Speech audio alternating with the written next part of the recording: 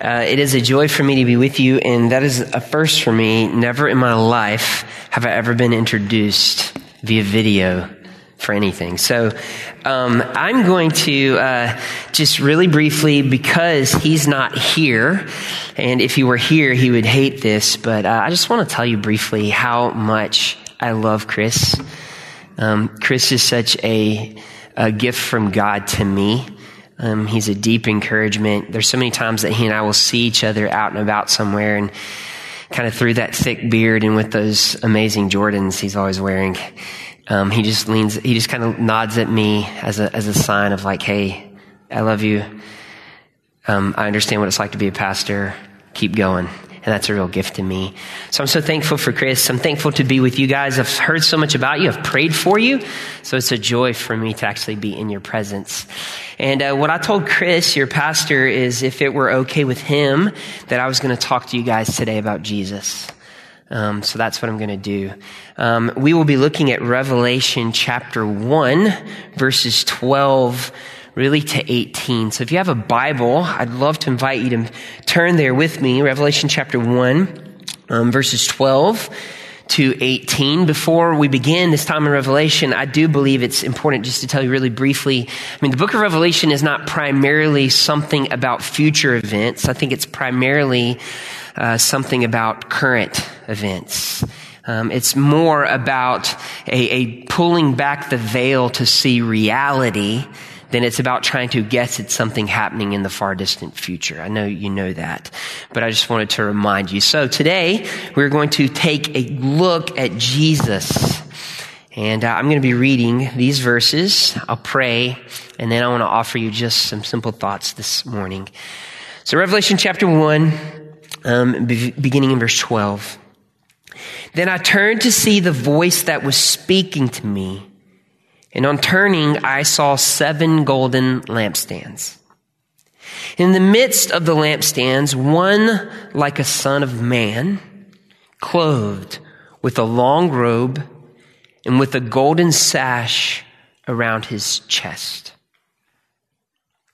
The hairs of his head were white, like white wool, like snow. His eyes were like a flame of fire. His feet were like burnished bronze, refined in a furnace. And his voice was like the roar of many waters.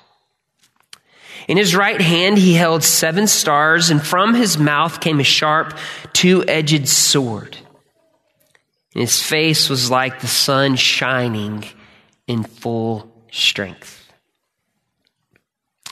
And when I saw him, I fell at his feet as though dead.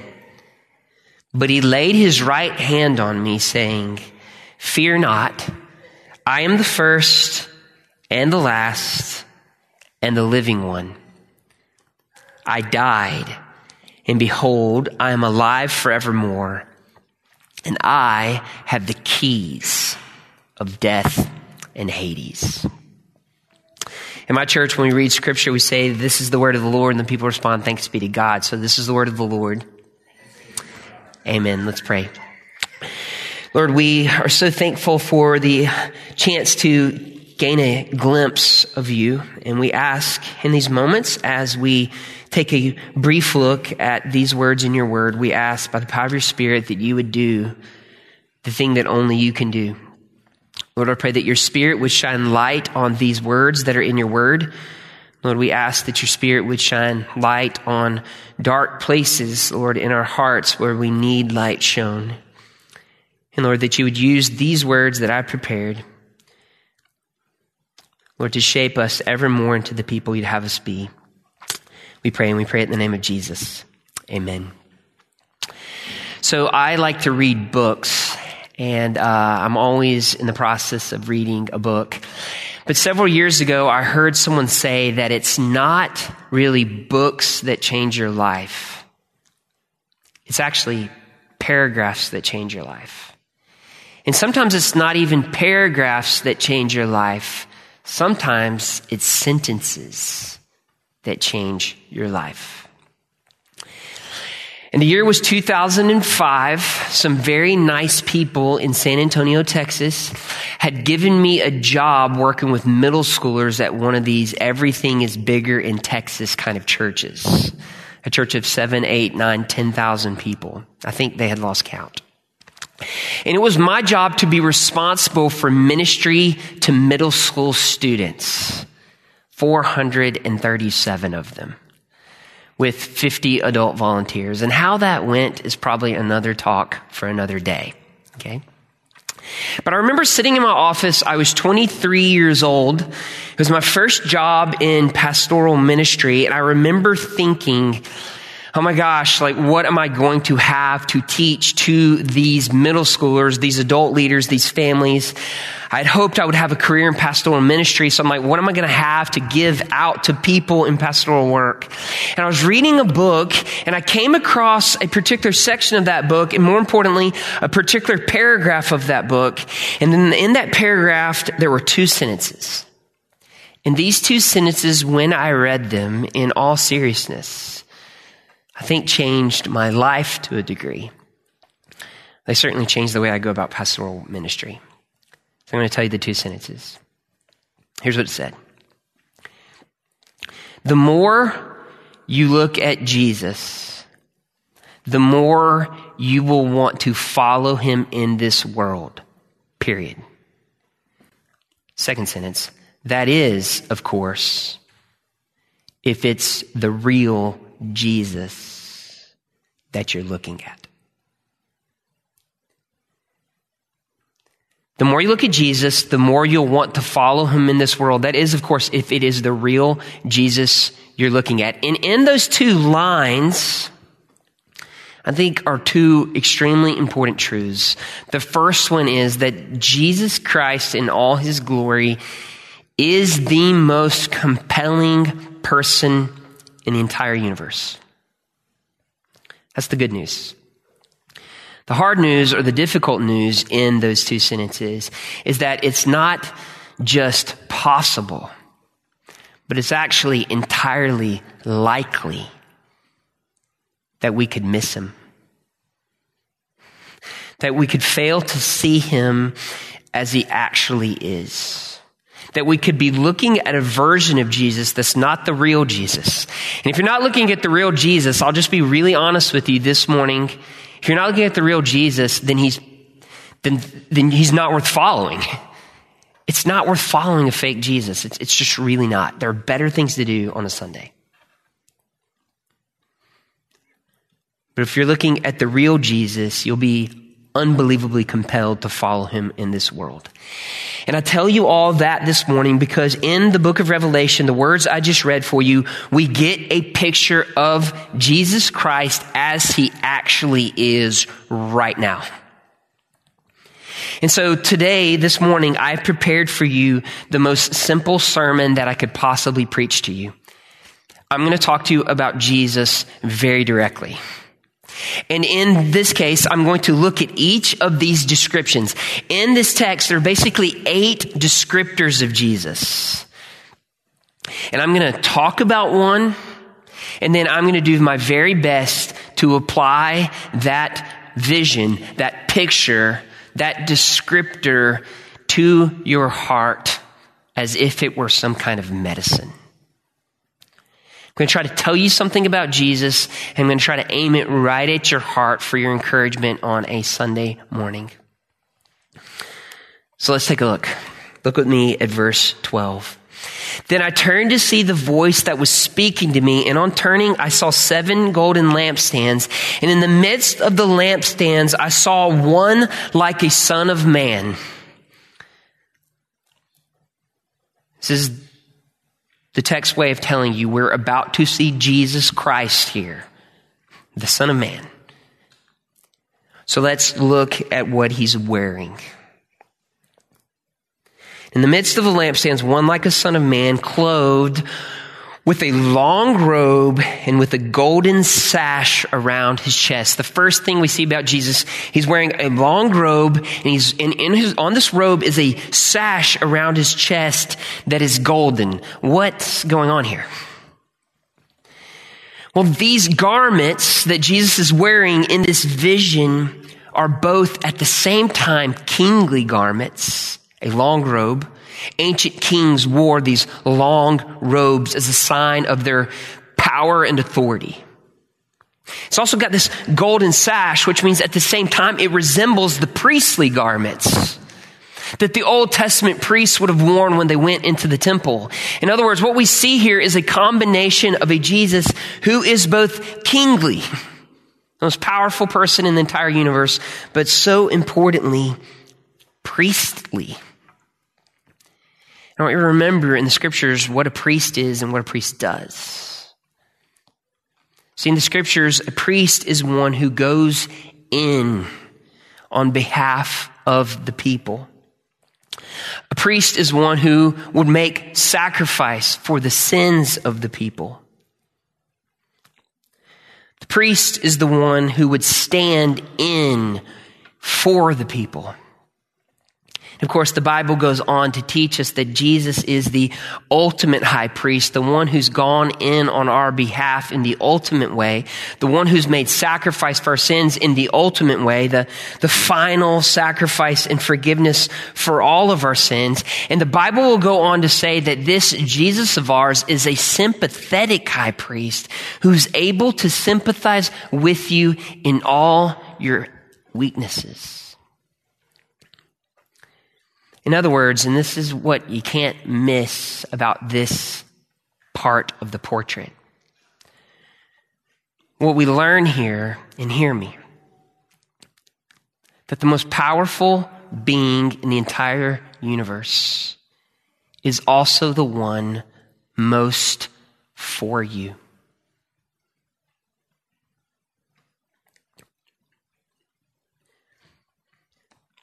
Let me just aim that at your heart like something of a medicine.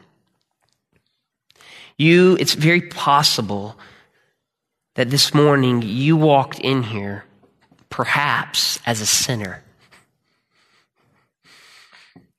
in need of forgiveness, in need of mercy, in need of someone to absolve you for your sin.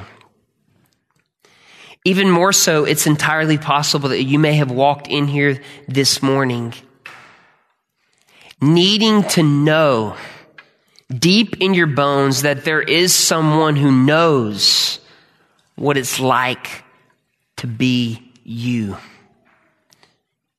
And what we learn here about Jesus Christ in these kingly and priestly garments is that if you're a sinner here this morning, you have come to the right place. If you are here this morning and you need to know that the most powerful person in the universe understands what it's like to be you, that's what you have. Sometimes I imagine if I could sit down and have coffee with Jesus Christ. Now, I don't know if Jesus Christ is a coffee drinker. But sometimes I imagine if I could sit down at coffee with Jesus and I could be across a table from him and I could look at him and I could just tell him about my life.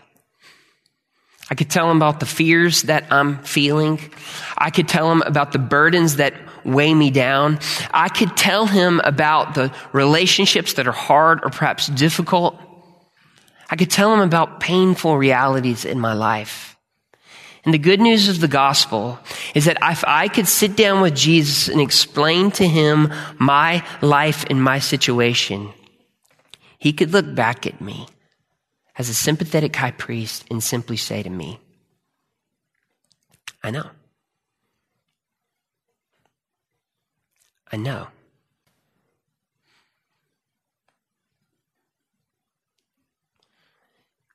There comes a point in every person's life, it has not come to you already, where just knowing that Jesus knows will be a unique comfort to you.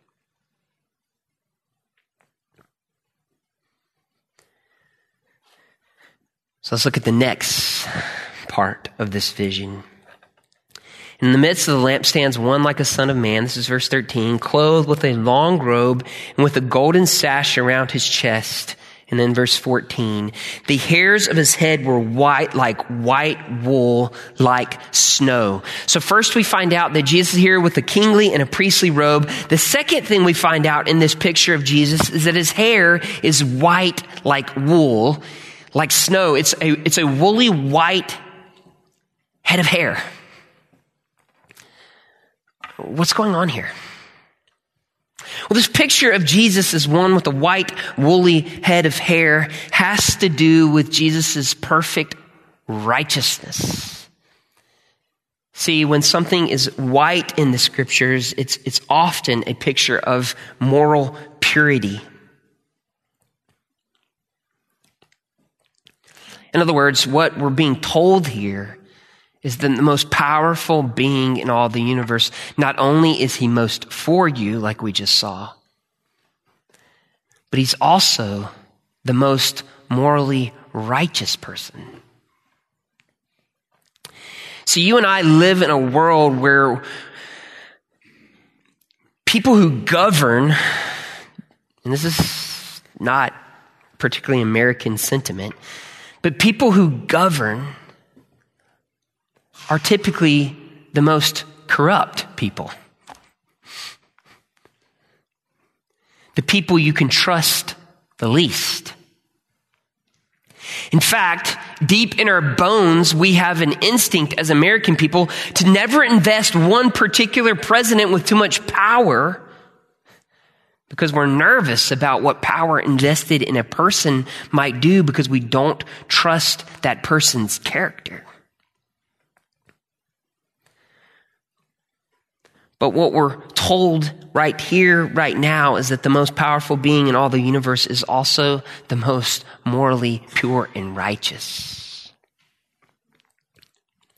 And the scriptures go so far to say that it's his righteousness that's given to you and me as a gift. His perfect righteous record, Jesus' perfect obedience before God gets to be yours. If I could just take a second and apply that truth to your heart like a medicine, here's how I would do it. If you are here this morning and perhaps you're exhausted by your own failures and shortcomings. Maybe you know so well your lack of righteousness. Have you ever had that moment where you just wish you were better than you are?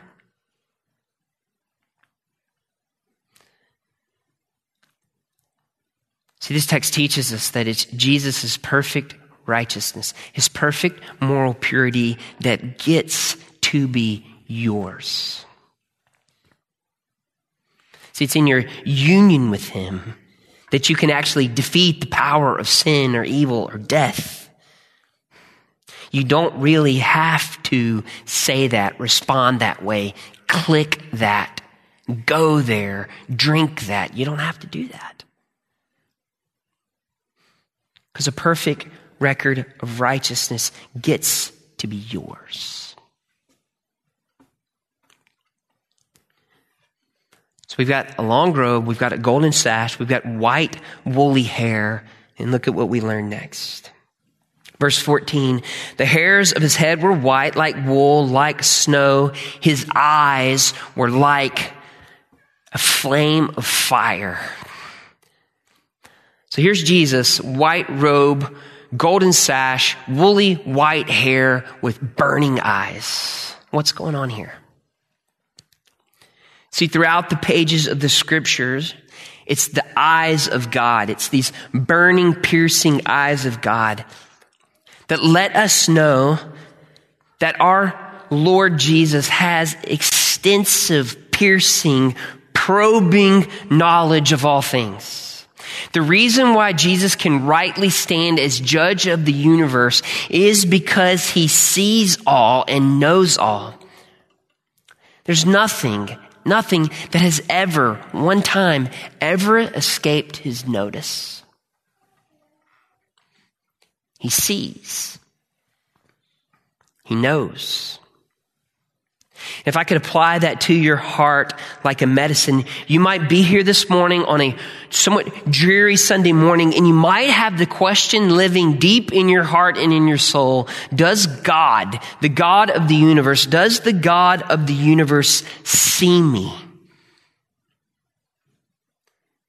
Is he taking notice of that thing?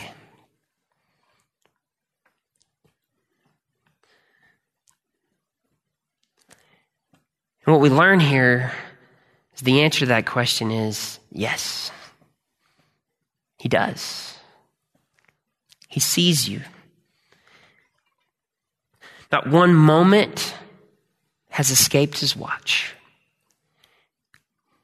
In other words, as a medicine for your soul this morning, isn't it precious to know that the most powerful person in the universe is also the most attentive?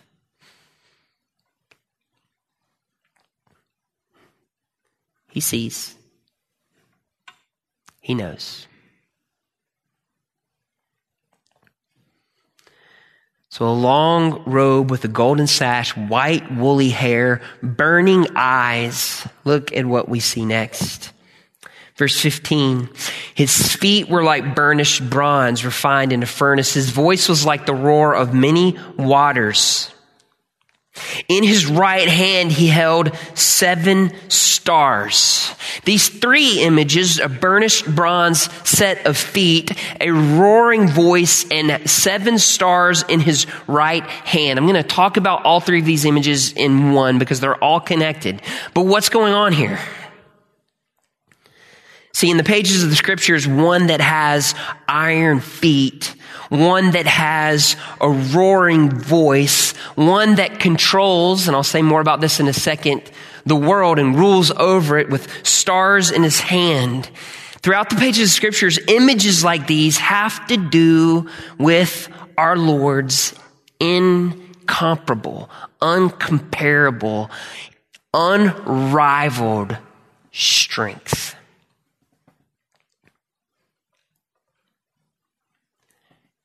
Iron feet. In other words, he won't be moved or shaken. A roaring voice. I've stood before a waterfall in my life that just kept cascading, deafening sounds relentlessly. That's the strength of our God. Relentless, cascading kind of strength.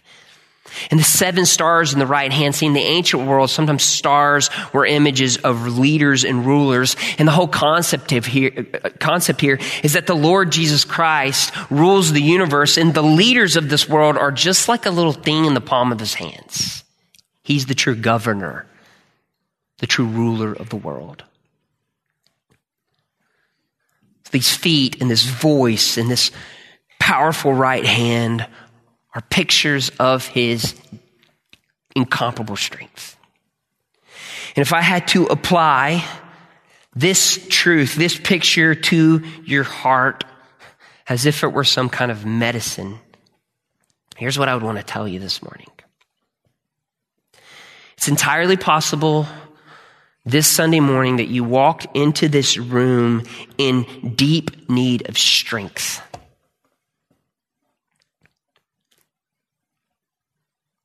Because maybe your own strength has failed you. You might have walked in this room feeling unbelievably weak for any number of reasons. And see, the Bible teaches that Jesus' strength is made perfect in our weakness. If you're like me, you never want to show weakness. And the problem with never wanting to show weakness, as it is understood in the Bible, is you're welcome to never show weakness. You just won't have Jesus' strength. And trust me when I tell you, you're really going to want to have Jesus' strength. And what we learn here in this text is you can have it. You can have Jesus' strength. It is there for you this morning for the taking. So we have a long robe with a golden sash. We have white woolly hair. We have eyes that are burning like flames of fire. We have burnished bronze, iron feet, roaring voice, stars in his right hand. Look at this next couple of images. Verse 16, and in his right hand he held 7 stars, and from his mouth came a sharp, 2-edged sword. It's a bizarre picture, isn't it? White, woolly hair, burning eyes, and now we've got a sword coming out of his mouth. What's going on here? Well, see, in the scriptures, when we think about God's word, in particular his word coming from his mouth, it's often a picture in the Bible of God as judge who will right every single wrong. There's a question in the scriptures that says, will the judge of the earth not do the right thing? And the answer to the question is, yes, he absolutely will. He'll rectify every situation. He'll straighten every bent and crooked thing. If I could apply that to your heart like a medicine this morning, I just want you to know that not one wrong that has ever been done to you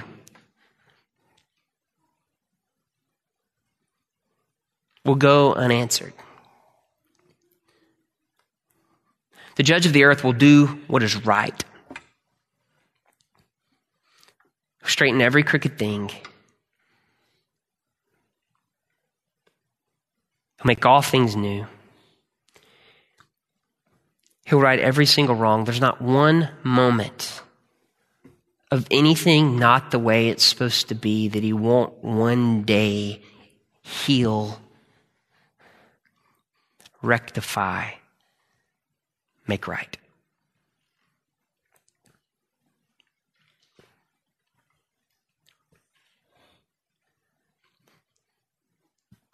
Long robe with a golden sash, white woolly hair, eyes burning like flames of fire, burnished bronze feet, roaring voice, stars in his right hand, a sword coming out from his mouth, and then the final image. Verse 16, in his right hand he had 7 stars. From his mouth came a sharp 2-edged sword, and his face was like the sun that was shining in full strength.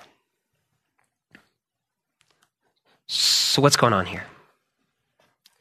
Well, it's likely that this final image, the sun shining, his face being so bright, it's shining like it's in full strength. There's a couple things here. One, perhaps something of his unmatched glory and beauty. But even more likely, there's a place in the Old Testament where a battle occurs and the sun is stood still and the sun begins to shine, like the faces begin to shine like sun. In other words, it's a picture often in the scriptures in many different places of Jesus' great victory over all things. He's won. He's the victorious warrior and he has won. If I could apply that to your heart this morning like a medicine, I just want to encourage you to know that Jesus rules this world. He has won despite the way that things appear to be. See, part of being a Christian, you're going to have to get used to this, but part of being a Christian is you've got to learn to trust that things are not what they seem to be.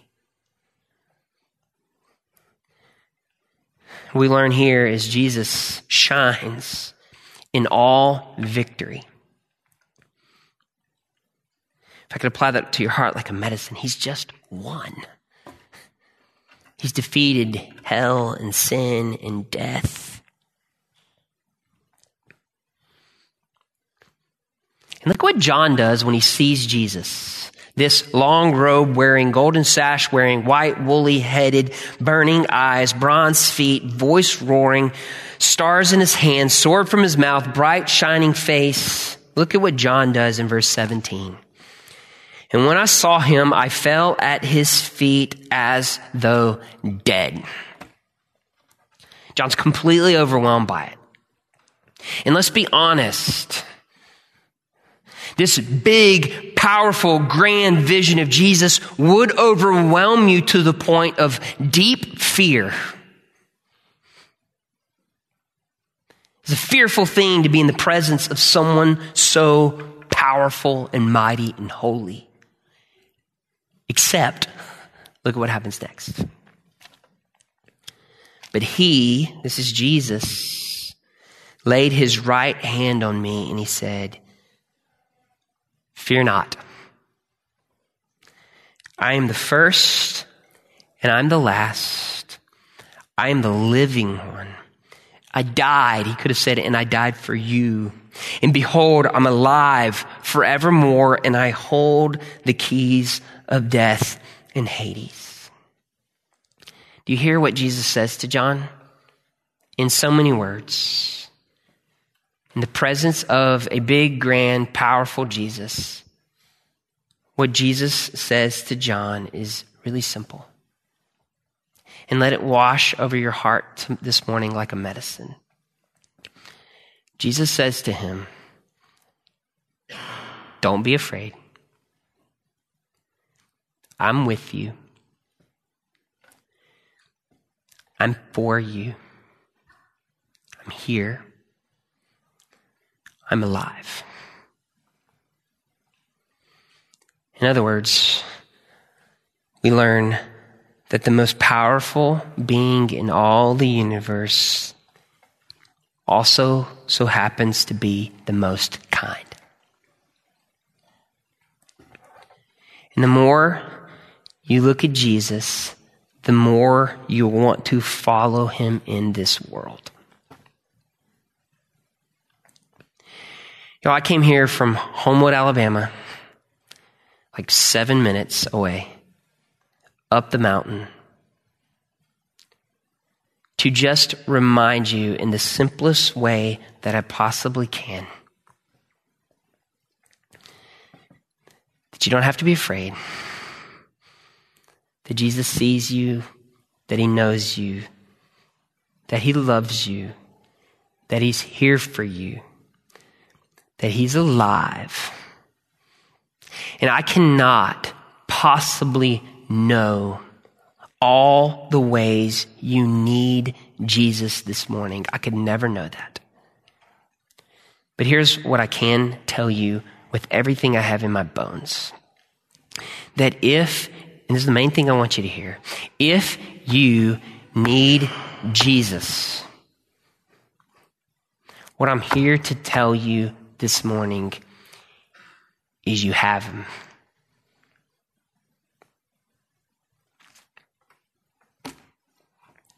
That's it. That's the sermon. Let's pray. Lord, these things are such an easy thing to talk about from a pulpit, but they are infinitely harder to take hold of in the very real things in our lives.